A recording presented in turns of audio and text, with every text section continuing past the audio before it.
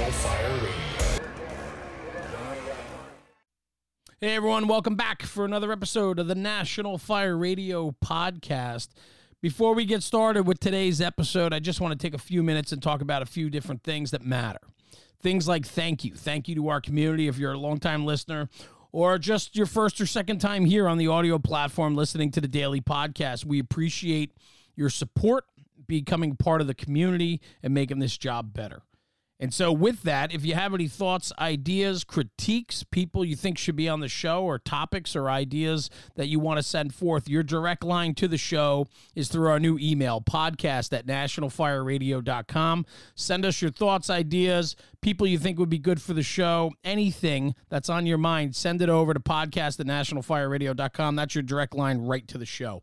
On top of that, if you feel inclined, please leave a review.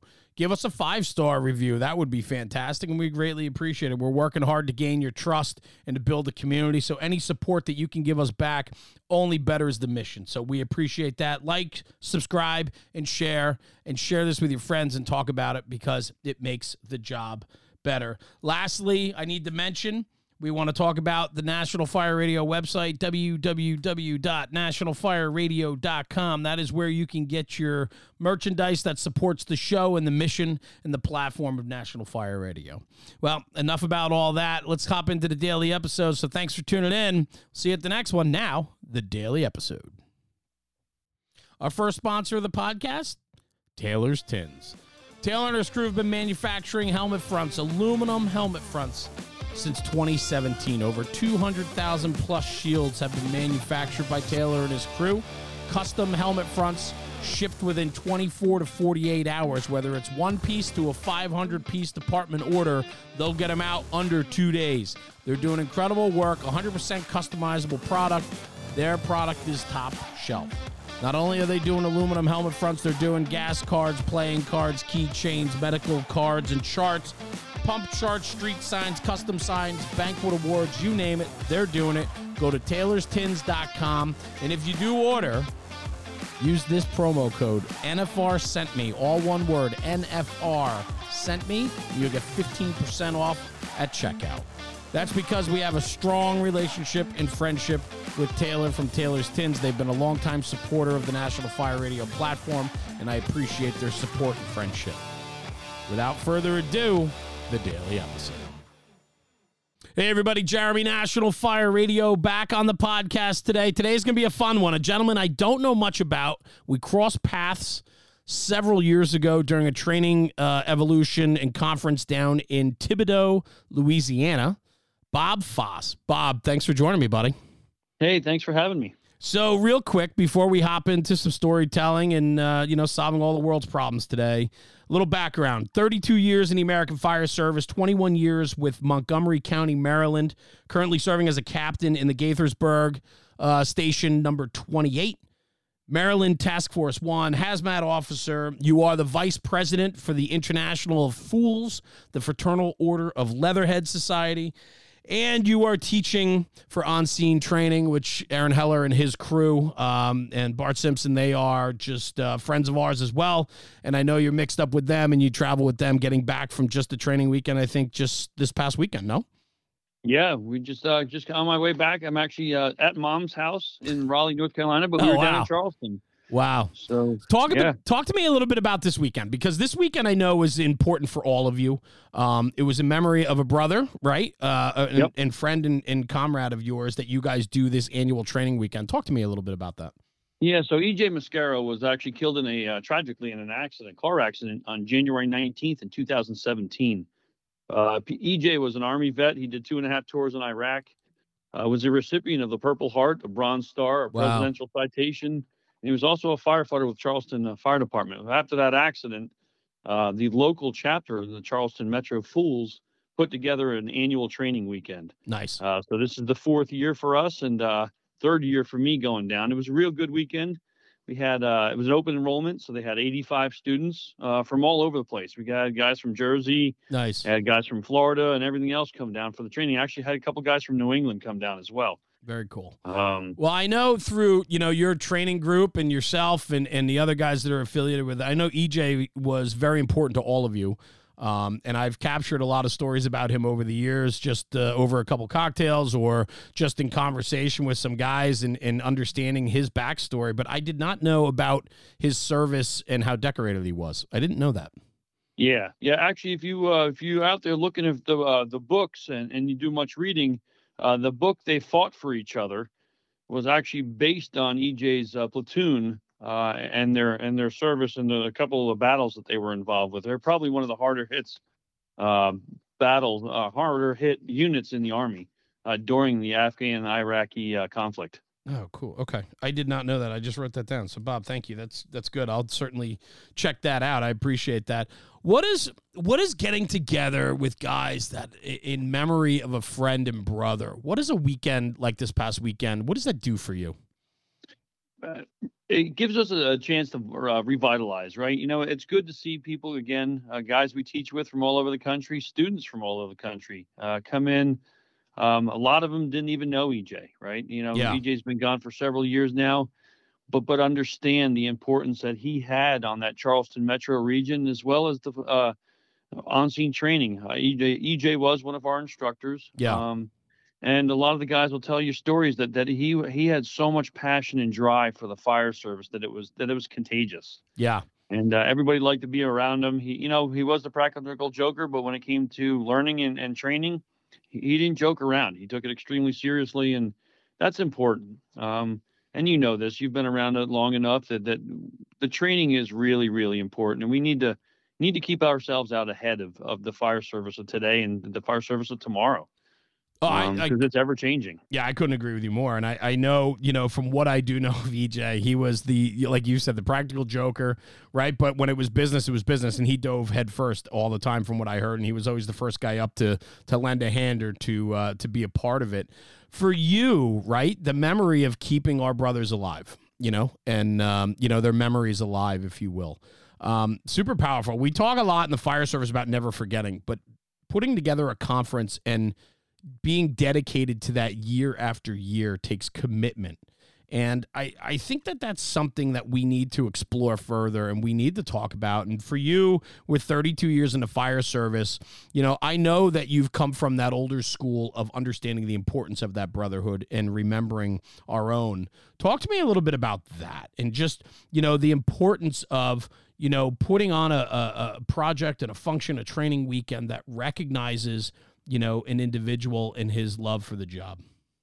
Yeah, well, so Charleston Metro, again, knocked it out of the park. But it's important to remember the people who had a strong or huge influence on the fire service. It is ever changing. And, we as firefighters are changing. We're moving farther away from where we work. So, there's not a lot of time that we get to spend with each other outside of the walls of the firehouse. So the commitment that Charleston Metro has put forth and the number of the guys from on scene, like we talked about, Aaron Heller and Bart Simpson and, guys like Chris Losey and Jenny Grima and, Kyle Foley, all coming into town to remember him because we all have EJ stories, right? And I think that's what kind of ties everybody together in this group and from this weekend is we all have that history together with EJ and knew how infectious his love for the job was on us. That's cool. So it's important to share that and push that forward to other people. I love that. And so on your way home, you stop at Mom's, you're doing this podcast today with me, spend a little time there, and then you're headed back to the job, right? Headed back home and then to the firehouse. A weekend like this away with the camaraderie, the brotherhood, the sisterhood of these great people that share similar passions about the job and the storytelling of a guy that you all admired and loved. When you get back to the firehouse, are you ready to go? Yeah. Yeah, no, I am. And we kind of get to jump right back into it on Thursday. We have hazmat training that I'll be running for the 4 stations or that'll show up to hazmat training on Thursday. So, but again, I think it's that passion that really and compassion that I think drives a lot of us. Your officers, your good leaders, your people who show up to training like this kind of represent that, and I think that's important to know that there is more than you're just 24, 48-hour shift. It's a lot of the stuff that you do on the outside that really defines you and your ability to influence the fire service. Yeah. And so talking about the fire service, then I want to dive a little bit into you and your background and your passions, because I know that not only do you enjoy going to fires, but you're also a technical guy. I mean, you're a member of the Maryland Task Force 1. I know you're the hazmat officer, so you're doing a lot of hazardous material response operations and guides and things like that. So break that down a little bit for me. Where did that love for the job come from? Because early on, I have to think you enjoyed the riding that back step. And then how did you find your way into the specialized services? So before I got hired in Montgomery County, so a little backstory. I started in Schooley's Mountain, New Jersey in 1991. Yellow doors, red trucks. Am I wrong? 100% correct. I know. Listen, man, that's one department that stands out to me because of the apparatus color, just because I'm an apparatus nerd. So go ahead, man. I had no idea. Okay, go ahead. Yeah, so Pete Greasy is one of the first guys I met. Pete Greasy actually still works for Jersey City. Okay. And he was a friend of mine and kind of a role model or an influence on me in my days in Schooley's Mountain. There was also a gentleman by the name of Jerry Rohrbach, and Jerry was a Newark fireman. I know that name, time, sure. And I kind of was wowed by that, and man, I would really like to do this. So that was 91. Then I rolled off. I went to college at Franklin Pierce College in Rindge, New Hampshire. Okay. They were only one of the few student-run fire departments in the country. We bought our own equipment. We bought our own gear. Wow. And we responded to incidents on campus.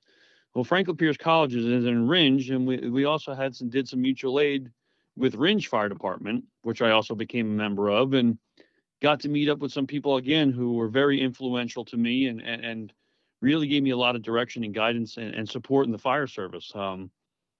Both Bob LaPointe and Alan Bell, both have passed away over the years. Scott Ellis, Steve Robley, and two ladies that I kind of considered my mom outside of away from home. Yeah, you're nice. Was Dale Norbley and Deb Douglas. And they took care of me, looked out for me, and again, the college kid, you know how that works out.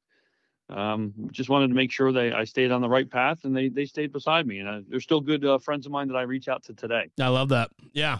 So, and then, go ahead. Sorry. So we got involved with Speedway Safety Services out of Claremont, New Hampshire. Worked with those guys. And again, I was a huge NASCAR fan. I've always been a NASCAR fan.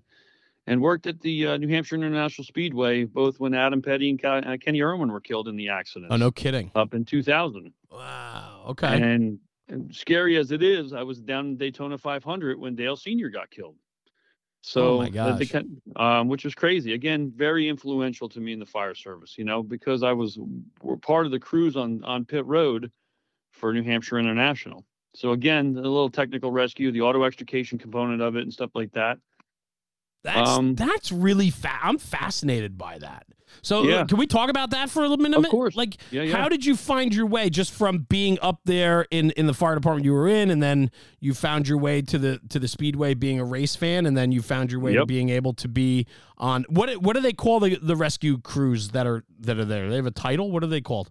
They're truck assignments basically. Okay. So I was actually on pit road. I didn't ride the truck on either of those incidents. Right. But they got response crews. If you know Andy Byron, or they call him Sippy. Yeah. Andy worked again. He's a New England guy, actually out of Manchester. Fire just recently retired from there, and he did a lot with those guys, and actually did for a number of years, even just until, or if not recently, or still does currently. But awesome. Gave me a chance to meet the guys. I have a picture of me and Dale Sr. and Rusty Wallace standing together against Dale Sr.'s car. That's cool. That's cool. I mean, that's just such a unique perspective, but then also, being called upon, like if you're being called upon in that environment, right, to go perform, I mean, the shit has hit the fan, right? Like, so you're expected to perform at a moment's notice there. That's pretty wild. I mean, you had to have had some interesting stories there along the lines too then. Definitely, just meeting guys, the Bill Elliott's that will sit on the wall and talk to you like your best friends and friends for years, it's just a lot of them. Again, I was a huge Rusty Wallace fan, and just being able to talk to these guys and meet with guys, like the Hans device that came up after Senior died in the car accident and the accident at Daytona. So educate me a little bit. What's the Hans device? Because I'm not a big race guy. So basically, that's a device that they use to secure them in the seat, their head. Oh, okay. Component of it, where they're clipped into this device, and it just prevents that whiplash effect when that sudden impact or Yeah. that sudden stop from an impact. Got it. Got it. Yeah, Interesting. the safer barriers were the cushioned barriers. Again, the walls, when they hit the wall, kind of some give in that wall rather than that hard concrete or jersey barrier that they were constructed of previous. Wow. So how long did you do that for? Because you said you were down in Florida. Were you there in that capacity in Florida, or were you down there just as a race fan? Okay. I went down as a race fan. It was one of those things that I always wanted to do, is to hit the Daytona 500. But I did that a couple of years. You guys got that secret handshake where you can get into like pit row because you know the rescue guys there? You got a secret handshake that'll get you in the door? No, unfortunately. I'm an old guy now. So. Don't age yourself. Come on. So that's pretty cool. I mean, that's a unique discipline for sure. I know one or two other guys that were involved in that too. And I'd love to capture some more stories on that, but let's progress forward. And so that's what did a lot of your like technical rescue stuff maybe come from those days of like extrication training and things like that? Yeah, because it's different. Yeah. Right? You go through the basic, and I hate to say it that way, the basic fire 1, fire 2, stuff like that. Now you get into a little bit more technical, and continuing or growing your education. Right. So the next left is step really is that technical rescue step. So shortly after that, I got married to a college girlfriend. I got divorced, and then I moved down to Maryland. And I was becoming a live-in at one of the fire stations, Station 5 in Kensington. And I met the crew on the engine 5-1 that day. They just came back from a call, and I can remember the 3 guys that were on the engine that day. Kelvin Mumford was the driver. You had Matt Kalons as the firefighter, and Alan Kaiser. And I was there. I had my bags packed, or my vehicle packed, and bags in a trailer. And they're like, "Dude, what are you doing here?" I was 29 years old at the time. Yeah. I was going to live in a fire station, and they kind of pushed me off up the road to Station 21, where I was living. Better living conditions, older people there, that type of thing. And then they had a live-in program at the time. But I got to respond to the Pentagon on 9/11. Wow. On an EMS unit with Tammy Milovec and Megan Trieber was the paramedic. So we responded down there. We wound up running a bunch of calls in the area, not necessarily at the Pentagon, but right. Then went home that night, and it came back on Engine 5-1 the following day to the Pentagon. And they just worked us in with the group to get involved with that. So again, just to think of the technical realm there. And Maryland Task Force 1, incidentally, actually responded to that, obviously, as the most local Maryland urban search and rescue team. Yeah. So you were there in a volunteer capacity at that point, right? Or were you hired by? Okay. I was a volunteer. Right. Mm-hmm. Yep. So I got hired shortly after. I was hired in February of 2002, RC 41. RC 21. My apology. Yeah. And we were the first recruit class after September 11th. Okay. So got in after that, but again, just met the right people at the right time when I was there. Did that time frame for you? I mean, I remember how impressionable it was for me, and you being able to witness and operate at the Pentagon. I mean, I had the World Trade Center, the towers were, literally in our backyard, and we were directly impacted by that too. For you, how impactful that was for you as a volunteer at the time, only to be hired just 5 months later, if you will, to go career in Montgomery County. What was that time frame like for you? Was that did the job mean more then than ever because of the patriotism, the sacrifice, the importance of the job that we do? Like, was it more? I don't know. Was it more impressionable on you because of that?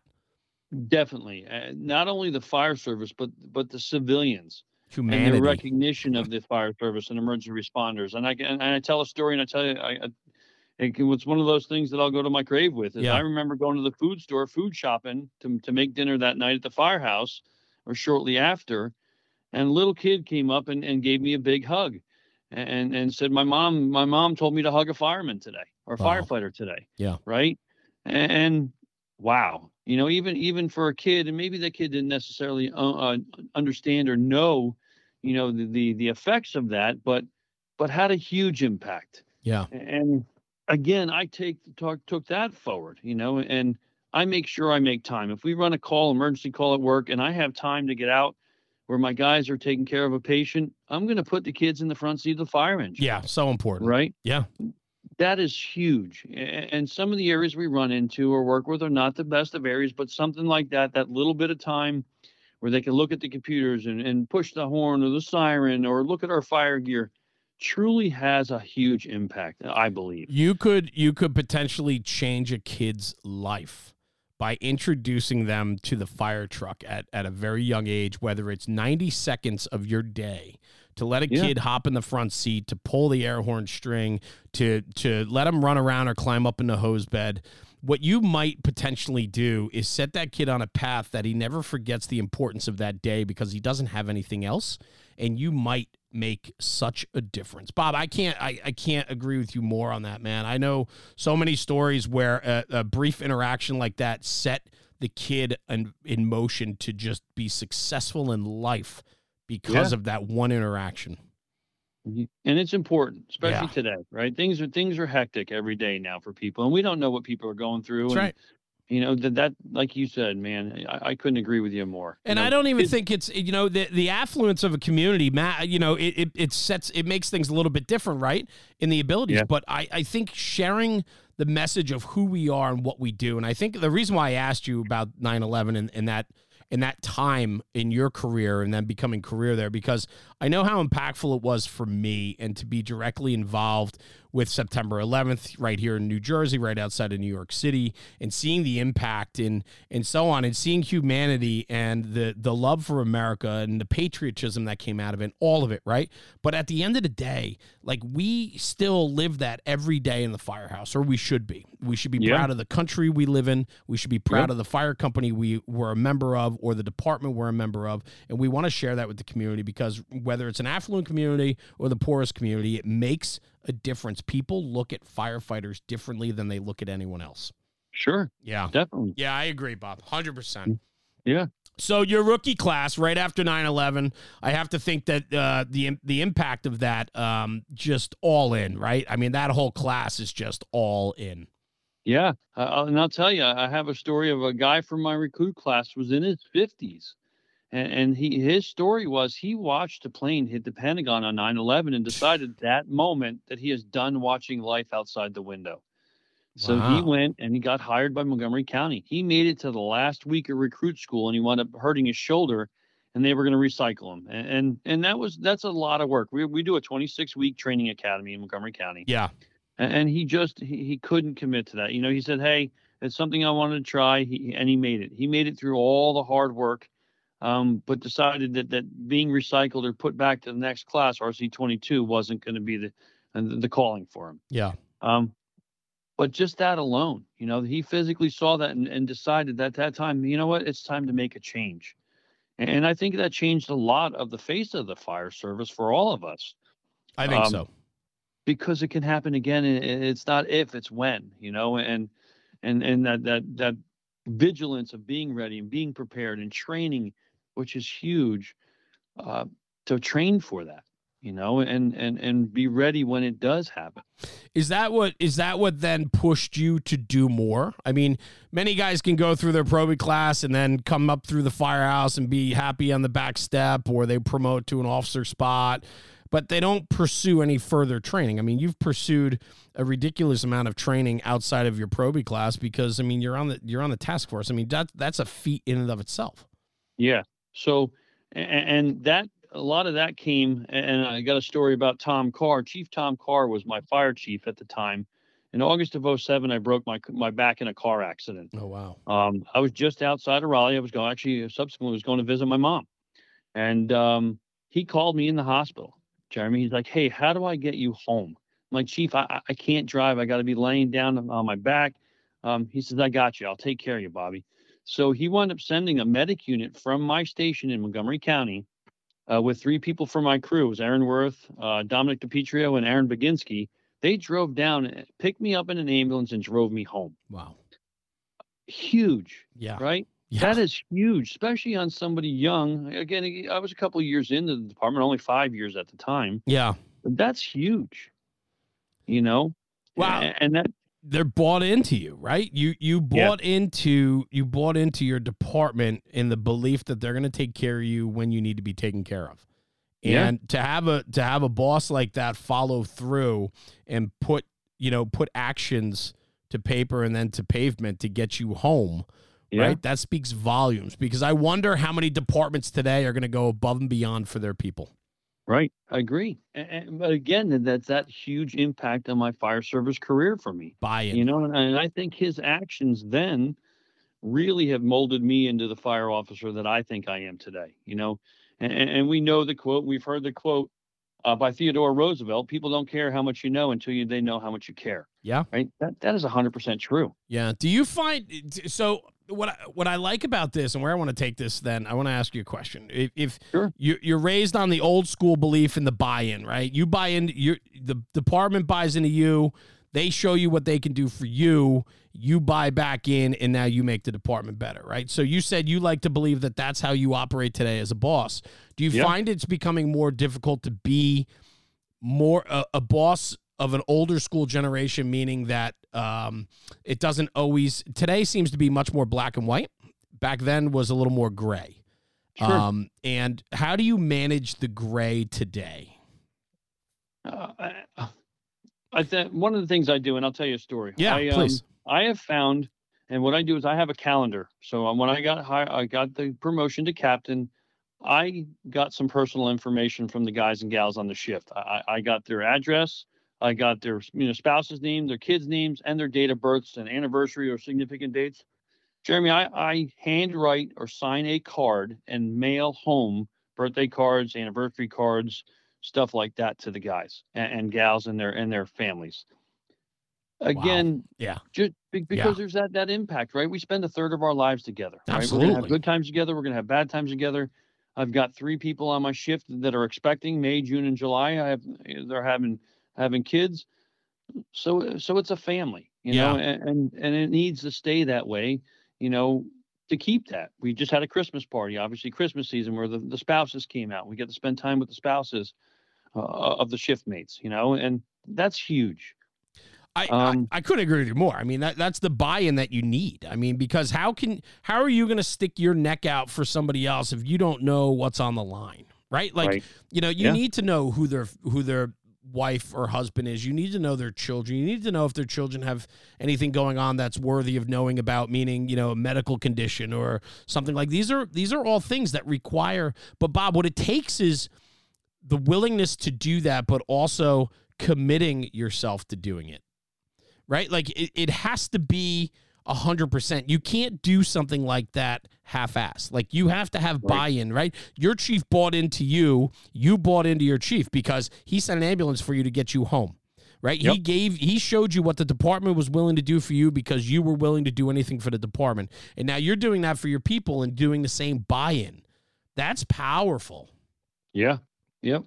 And I'll tell you, my family support is huge. My home family, right? My wife, we got married November 26th of 2005. My wife, Heather, she had 2 kids when we got together. Mac and Kristen were my oldest 2. And then we had 2 together, Anna and Bobby. Mm-hmm. Anna, was born on the October 21st in 2006, and Bobby on Halloween of 2008. Extremely supportive, as much as I get out and travel, but they understand and recognize my passion and love for the fire department.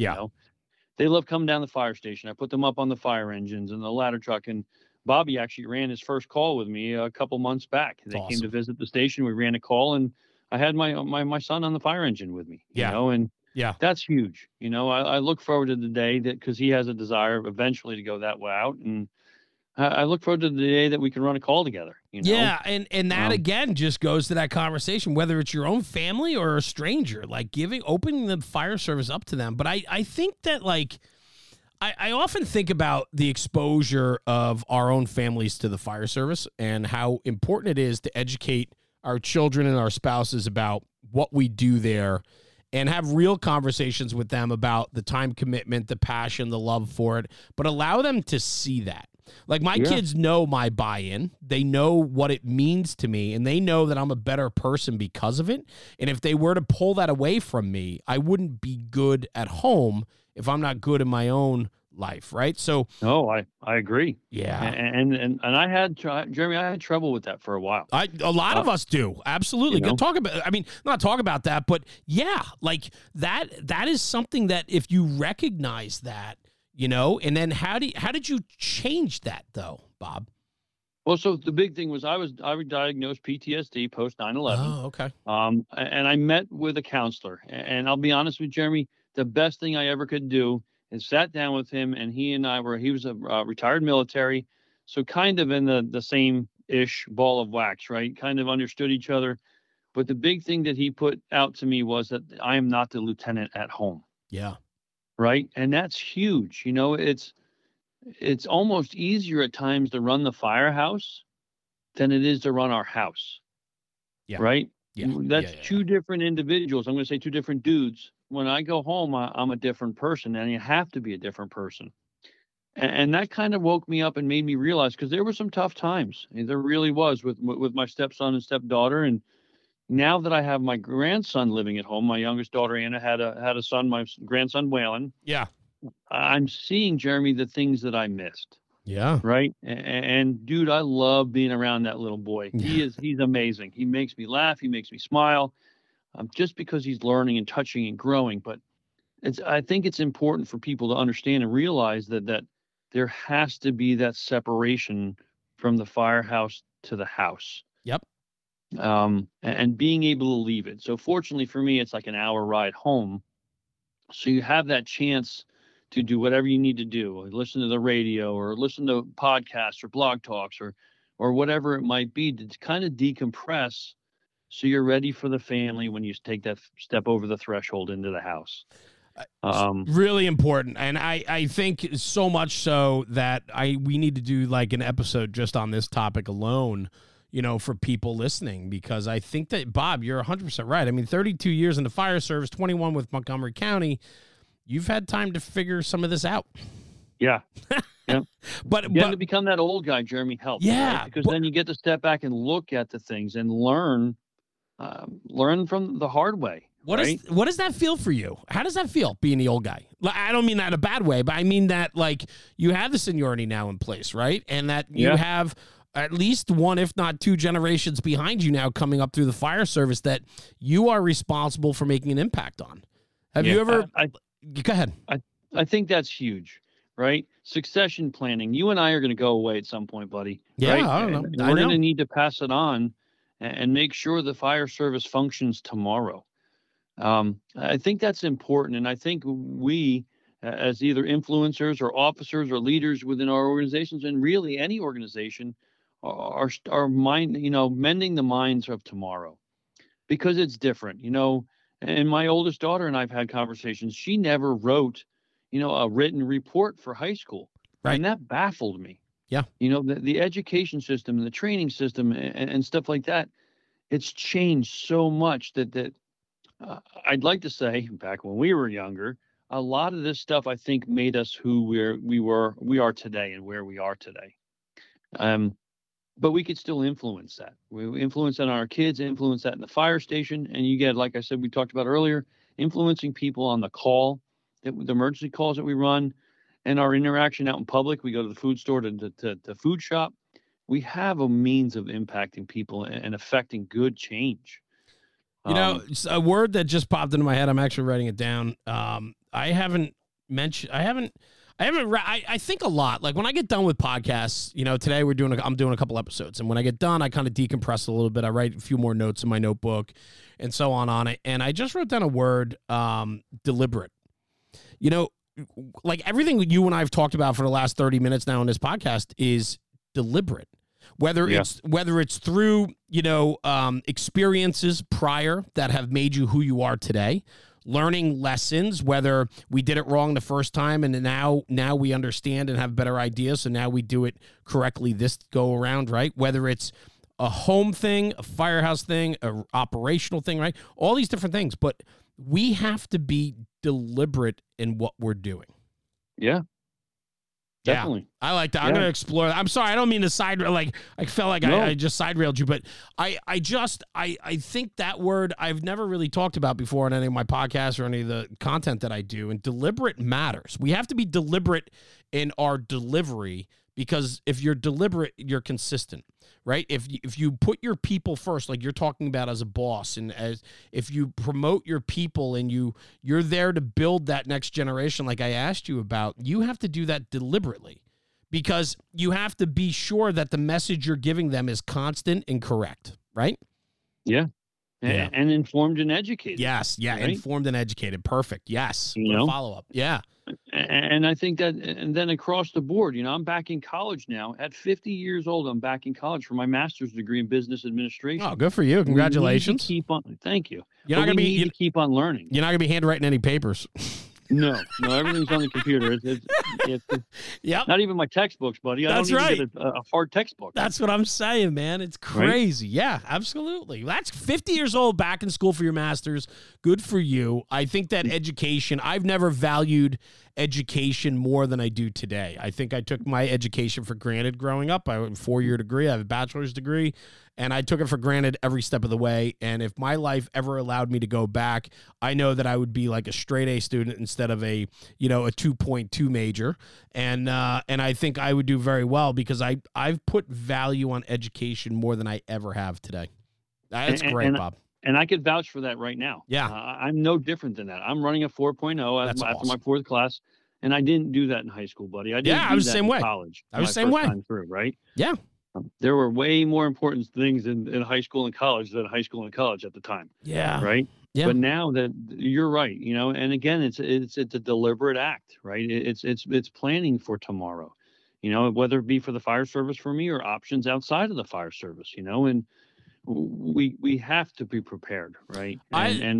That's a great conversation too, right? Because part of mentoring our next guys coming up below us, right? The generation after them. Part of mentoring that is educating them that there's life outside of this too, and that they need to be prepared for that.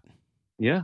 Yeah. Definitely. Yeah. We don't necessarily control our destiny, buddy. We don't know, and you have to have options. You have to have contingencies, and that's important. Yeah. And a lot of that, honestly, I think came from my grandfather. My grandfather, passed away on October 29th of 2010, and he was a fireman in a plant back that he worked for back in the days, Hyatt, I believe, if I recall correctly. Okay. And I actually wear his patch on my denim coat today. Oh, that's cool. That's how much. But he was in the military. He was World War II. He actually flew in the spy planes, the one with the big antenna on the roof, the spinning prop on there. Yeah, and right. He was my hugest fan growing up. He would hit me up and, Smoke, what do you got? What'd you run today? And so I can't not say that he's not looking down and he's excited and proud. That. So I'm happy that I did him well. So yeah. What's the name Smoke, by the way? What was that? I don't know. That's just something he came up with. And for you, it kind of stuck around and. Do you use it elsewhere, or was that just something he called you? That was just something Grandpa called me. I love so that, that was man. kind of a him and I thing. And yeah, that's cool. But he loved the stories, Hey, what did you guys run today? How was the shift? What did you guys do? And so it was kind of cool to have that, and he just ate it up, Yeah, for sure. So. Ah, that's good, man. Well, listen, a solid foundation lets you grow your wings when you mature and when we get older, right? And I'm a firm believer that the foundation in which we leave, people can build upon it, but it has to be solid, because if it's not a solid, if your kids or your probies don't come from a solid foundation, they're building on shaky ground, and that thing's going to crumble, and it's only a matter of time. I believe and I think a lot of this stuff, Jeremy, a lot of this stuff I think is what led me to the Fools. Yeah, right? Let's talk about that. Yeah. Because of that whole brotherhood, sisterhood, honor, tradition, duty, service, pride, accountability, all that stuff that we like to talk about. The Fools lives that, and promotes that, and that's the ethos behind the organization, and that's huge. Again, that's the old guy fire service. I think that's before you and me, right? Oh yeah, and it's important to maintain that. So talk to me a little bit about the Fools. Then that's what attracted you there, right? Is the belief that you found an organization that fairly and accurately represents what you're feeling, right? I mean, is that what all those words that you listed, where do those words come from? Educate me a little bit. Well, so some of those are the like I said, the beliefs are behind the Right. fools. And you hear a lot of the acronyms, FTM, PDB, for the men, protect your brothers, Right. keep the faith, do the right thing, everybody goes home. A lot of that stuff is stuff that the fire service, I call them the foundation of the fire service, right? That's what the fire service was built upon. And unfortunately, over the years, some of that stuff, not necessarily what some believe, So I think the Fools gives the ability of like-minded men and women from all over the country, all over the world, as a matter of fact, to get together and share that passion and drive of the fire service, the love of the fire service.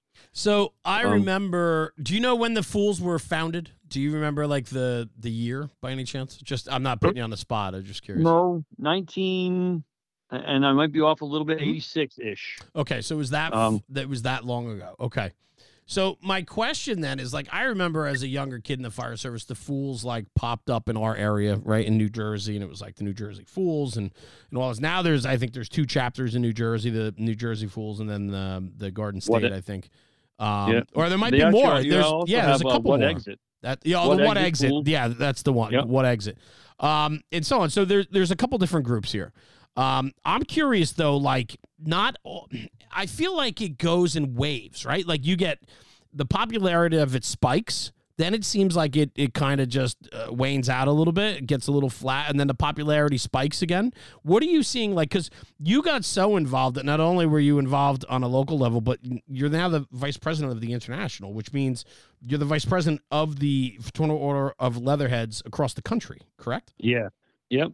So real quick, just I wanted to fix myself, and the guys are going to beat me up on this. It was 1995. Well, that's why I didn't want to put you on the spot, because I didn't know if you knew. So, guys, don't bust Bob's chops too much. That's my fault. I didn't prep him on that one. So and that's all good, and I should know that one. But again, there's so much other stuff. 95. Going on.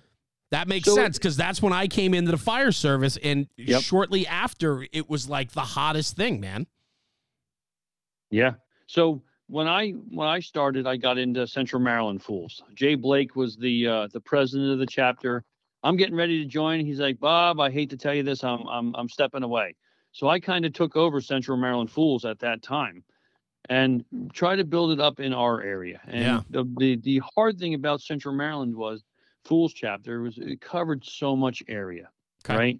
I think the best advice I could do for anybody who's looking at chapters or starting a chapter is keep it consolidated to an area, a smaller area, where it's functional and feasible for people to get together.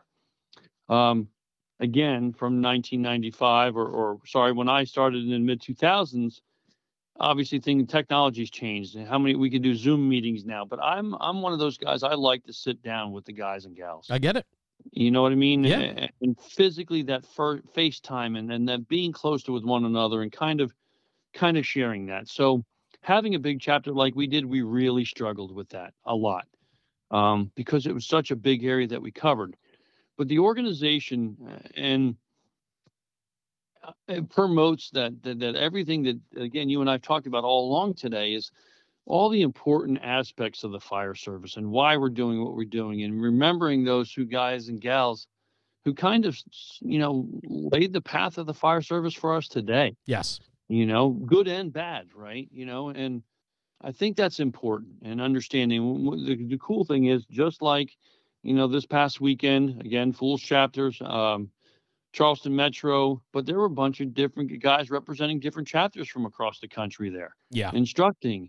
And, so again, it's that joint experience and knowledge that we kind of like to be around each other and share with other people. Yeah. FDIC is a great opportunity to get together. Firehouse Expo is a great opportunity to get together.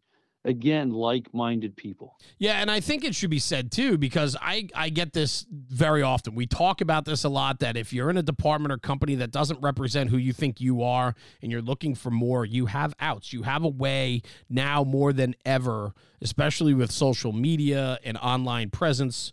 You can find organizations and individuals that represent who you are. And I think the Fools is one of those organizations that promotes the betterment of the job across the board. And if you're into the job and your fire company or your fire department is not, and we say to go find an organization or find people that share similar thoughts and ideas that you have or want to have, go look at the Fools.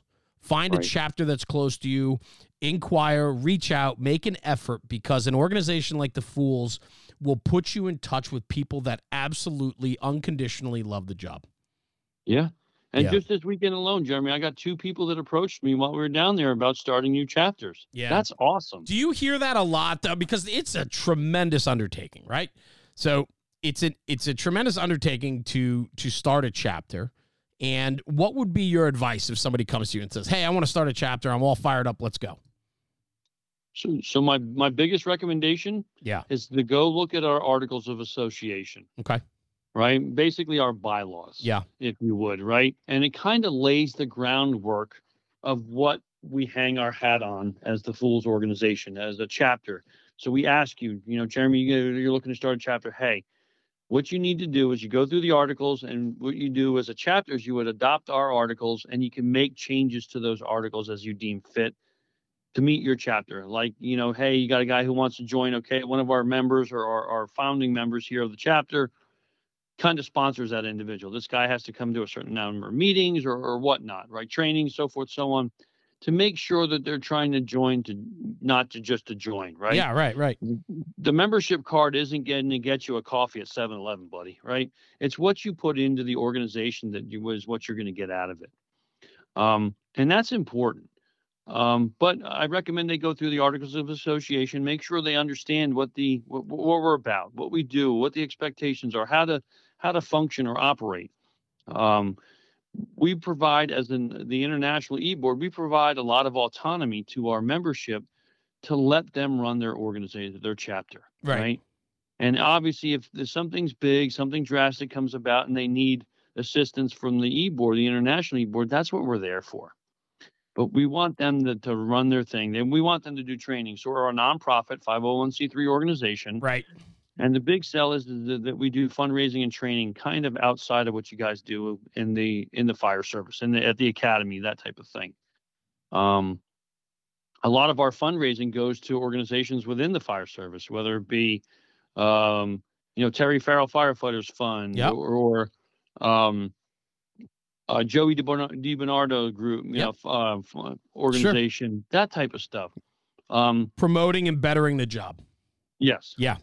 100%. Yeah. What does it do for you personally? Like, for somebody that's listening to this and they're like, I've heard of the Fools. I don't know. Like, I don't know if I got any extra time. What's the sales pitch from Bob Foss? Like, what about the Fools makes you fall in love with it every single time you go to an event or you talk to somebody that's affiliated with them? It's guys and gals with the same mindset of me, right?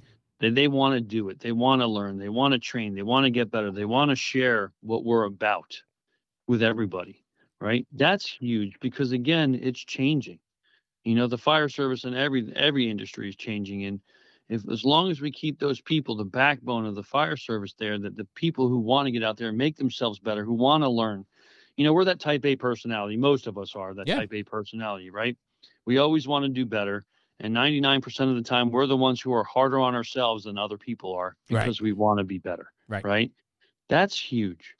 And just being able to get around people who have that passion and drive and desire, it's refreshing, right? It's that breath of fresh air that, hey, these guys get it. These gals get it. You know what else I like about it too, Bob, is I'm thinking to myself here, and I just made another note on my notepad real quick, but I'm certainly an alpha. Most of us are, right? And I'm certainly an alpha. I'm always out front, and I'm always, let's go. And I think about it, but every once in a while, I get this little devil pop up on my shoulder that says, like, "Are what you're doing, is it, are you making an impact? Does it matter? Do people really buy what you're selling?" Like, all that shit, right? And then I just wrote down, it says it reinforces our love for the job, because you can be absolutely in love with the job, and then every once in a while you get this feeling like, am I going too far with it? Am I too dialed in? Is this too aggressive? And then what what organizations like the Fools does, like when you surround yourself with like-minded people, not only does it make you feel good that you're not alone, but it reinforces the fact that you're allowed to feel that way and it's okay to be passionate about it. I love that. And that's huge, right? Because we all go through that, and of I course. can say I've been through that. It's just wondering, like, man, am I driving these guys crazy with all this stuff? But then again, you talk to the guys. I can make a phone call to Ben Flegel, the president of the International, or Bart or Aaron, and they're like, "No, dude, you're doing the right thing. Keep that push, keep that passion. Passion and compassion. Here we go again, right? Yeah, that's important. And there are going to be lulls in that, and it just is being able to pick yourself up from that and keep on the path because we are, National Fire Radio alone, buddy. The amount of people it reaches. And the hopeful impact that we're making on people younger than you and me in the service, right? And our future of the fire service, and that's huge.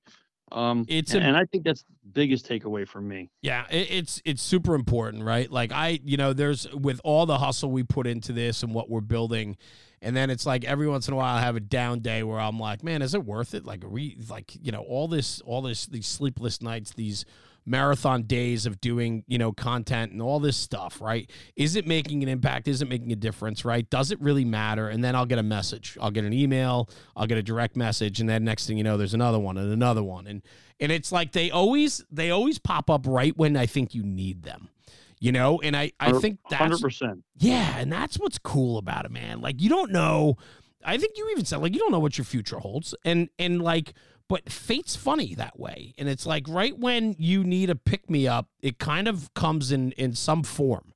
And I think that's what's really cool about it. But you can better your chances when you surround yourself with people that believe in the same type of things that you do. When you surround yourself with like-minded people, you give yourself a better chance of survival and happiness. Yeah. All of it. Yeah, definitely. I love it. Talk to me about training and how passionate you are. I mean, the Fools certainly parallel that mission. You guys promote training. You're a 501c3, a lot of charitable organizations you guys try to support, and so on. And you promote that through a lot of training events. And then the chapters also hold a lot of training events. A good friend of both of ours, Rusty Ricker, up in Maine, New England Fools. He's a very, very busy Fools chapter, and he's doing incredible work up there in the mission of the Fools. And that should be recognized. And a lot of it is done through training, because if we better ourselves, we better the job, right? So talk to me about training. I know you're super passionate about it. You and I met. Rob and myself were down in Louisiana training at the Bayou, right? I believe it was, or burning in the Bayou. Burning in the Bayou. And it was actually a hospital. Yeah, it was. That Mr. Rouse owned. Rouse's Food Markets, if anybody knows, for the South. He had bought that property. And this was a 2-story hospital, buddy, that we got to do live fire training. Yeah. It was great. It was great. Chris Gordon and I, he was a North Charleston fireman. He and I were teaching that VES class, and had the ability to get Rob to come in with me, and Rob and I wound up getting bellies on the floor. I love it. Some fire rolling over top of us. Yep. And he and I kind of had a giggle after the fact, that he's like, that was awesome. Yeah. And that's kind of where I think the three of us had a chance to meet and kind of get to know each other. And we did.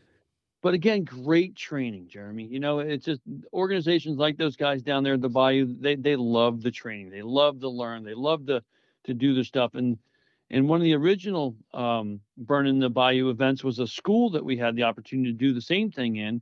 And that was one of the last big training event weekends that I got to do with EJ. Oh, okay. Wow. And again, another amazing training opportunity. Mm-hmm.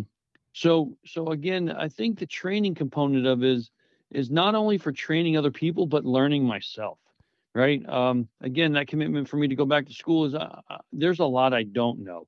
And I think it's important for those people who have shared information and experience and knowledge with me, that it's important for me to share that with others as well. Yeah.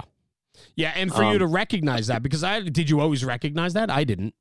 You know what I mean? No, I don't think I did. Yeah. I think it's just some of those events that change for us in the fire service that kind of may open your eyes and make you realize that, I think we have the ability to influence and a positive influence on the future of the fire service. Yeah. For me, the hard thing is, and I don't know that we teach or train very well leadership. Oh, I agree with you. Talk about that a little bit. What do you mean? So And I'll tell you, I took a great class, and it's called the L580 class. That's Leadership is Action. I did the staff ride.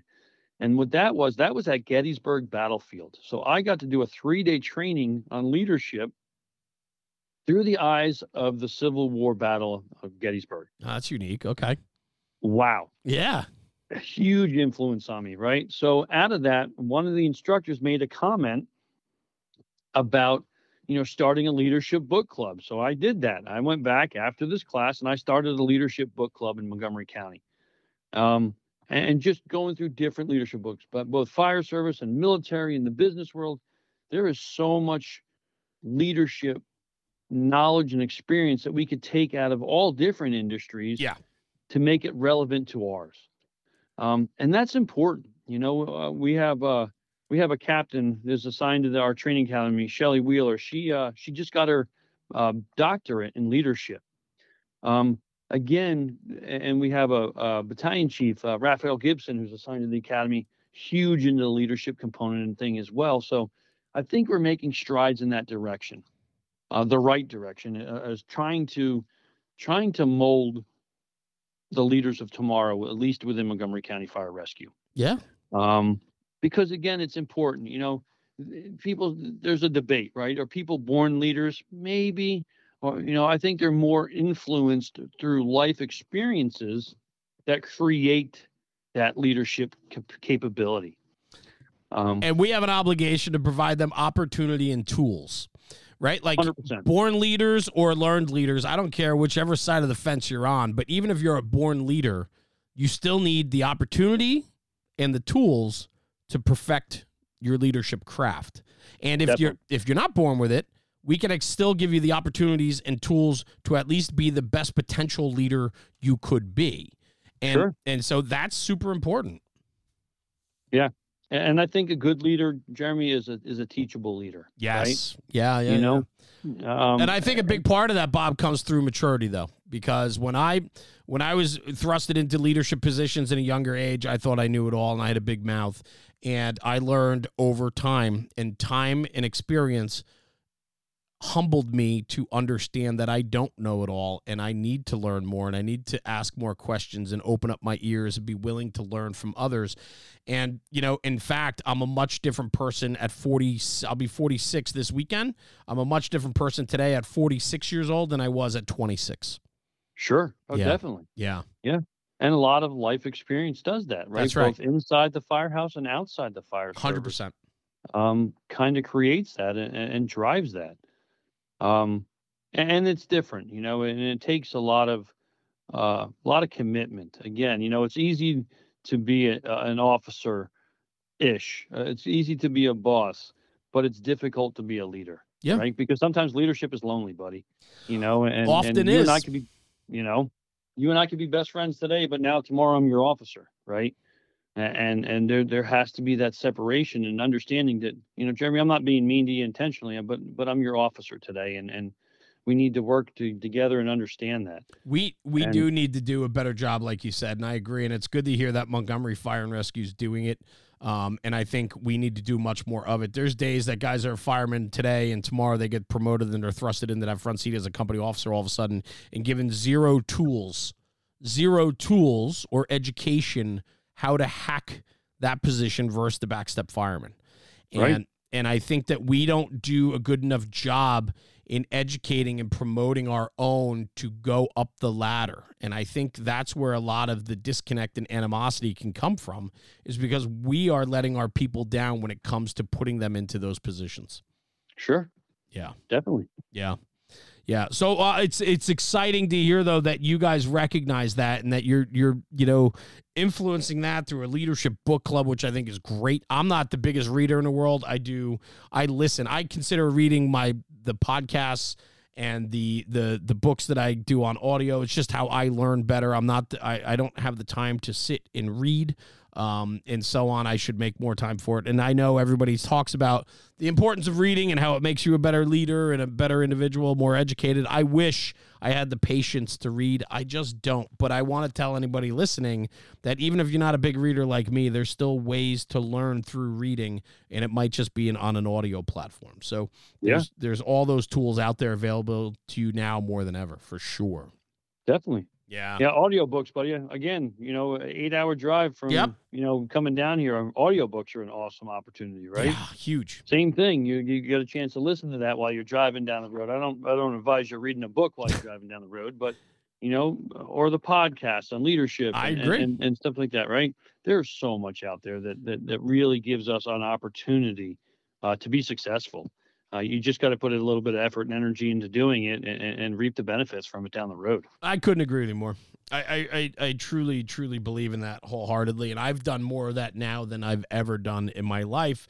And it came through the understanding and maturity that I had to get over life. Like, through experience makes you different. And, I'm a totally different person I was than 5 years ago, let alone 10 and 20 years ago. So for sure. So Bob, what's next for you, man? We're approaching like the hour mark on the podcast. Believe it or not, it goes that quick. It does go quick. Oh, it does, man. And I know we're going to talk shop. We're going to talk about technical rescues. We're going to dive all into this stuff. And instead, we hit on a lot of other things. But I will tell you, the last hour conversation has been fantastic. There's so much here. What's next for you? What's going on? What do you have cooking? So there's some good training coming up. People interested in getting out there doing training because we've been talking about it. The LIFT conference in Louisiana. Okay. That's coming up in a couple months. And then right behind that, I'll be home for a couple of days and we're heading down to Joey DiBernardo down in Texas. Yes. So I'll be down with those guys again. So I went up to Long Island with them and had a blast and was very, very humbled to have the opportunity to be given a platform through On Scene to teach during that. Because again, Joey was a huge proponent, advocate for educating and training and teaching in the fire service. So it's people like Joey that kind of, again, puts us on that platform. And Jeff Cool, we talked about Jeff, you and I, before we got going on this. Jeff does a lot still to this day, not only in memory of Joey, but also the fire service. And he gets out there and they promote a word about the bailout systems and training and educating in that, which is huge. On Scene, we got the go. We're going to go back for another train to trainer. We'll be up at Sterling Rope in Maine. Oh, cool. And their train to trainer component, because we do a bit of that stuff for them and their bailout systems. So I got a bunch of training coming up, but the good thing is, and a lot of it, honestly, is my guys and gals on the shift. I've got eight great people on the shift. I think we've built a real good shift, and I think we've become tight knit, and which is huge. And it's important. But I think it's the things that we do together and working together and the understanding, and they know where I stand and I know where they stand, that gives me the ability to say that, right? I've been off the last two shifts, and I trust my guys implicitly to know, guys and gals, I apologize, to know that they're going to do the right thing even when I'm not there. For that detailed in officer who doesn't know the area, who doesn't, so I like that, and I'm very thankful and appreciative for them and then what they bring to the firehouse every day we work together and outside. The fact that we can talk together outside, and we don't have to talk about shop outside of work, unless we choose to. Well, that's huge. When you buy into your people and you know who your people are, you have a lot more in common with them because it's more than just the job. So buy into your people, find out who they are, find out what they're into, and find commonality outside of the firehouse, and you'll go far with your crews for sure. Definitely. Yeah. I love that. Bob, thanks so much, man, for joining me today. This was a lot of fun because I really haven't had the opportunity to really get to know you. And I think today was a great conversation. I'm looking forward to continuing next time I see you. But I appreciate you for joining me. If people are interested in the Fools, how do they get a hold of you or the Fools to discuss that further? Because I think it's important to push forward the mission of the Fools. Sure. So www.foolsinternational.com is our website, and then we're all on all the social media platforms. You can find us on Facebook and Instagram and stuff like that. In all reality, if they want to hit me up, it's Robert or Vice President at foolsinternational.com. Cool. hit me up, ask questions, and if I don't have an answer, I promise you I will put in the effort and energy to get you a response and an answer. That's awesome. Well, Bob, Thank you very much for your time today. It was an absolute honor to have you on and just to catch up a little bit. And truly a great episode with a lot of good nuggets in here, man. And I appreciate you spending some time with me today. Well, thank you. I appreciate you having me on. It was a good opportunity. Yeah, good, man. Hang right here. I'm just going to sign off, but I don't want you to hang up. So hang on right there, and then I'll get right back to you, okay? Sounds good. Awesome.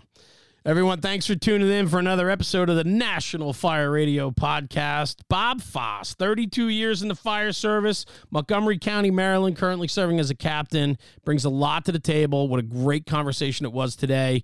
We'll put his links in the narrative on the podcast. We appreciate you tuning in. And do me a favor, take this conversation, take it back to the firehouse and talk about it, because when we talk about the job, we're making the job better. Email us, podcast@nationalfireradio.com. We want to hear your thoughts and ideas or critiques of our podcast. We'd love to hear what's going on, current events, and so on, and we'll bring it to the podcast. So thanks for tuning in. We'll see you at the next one. Jeremy, National Fire Radio.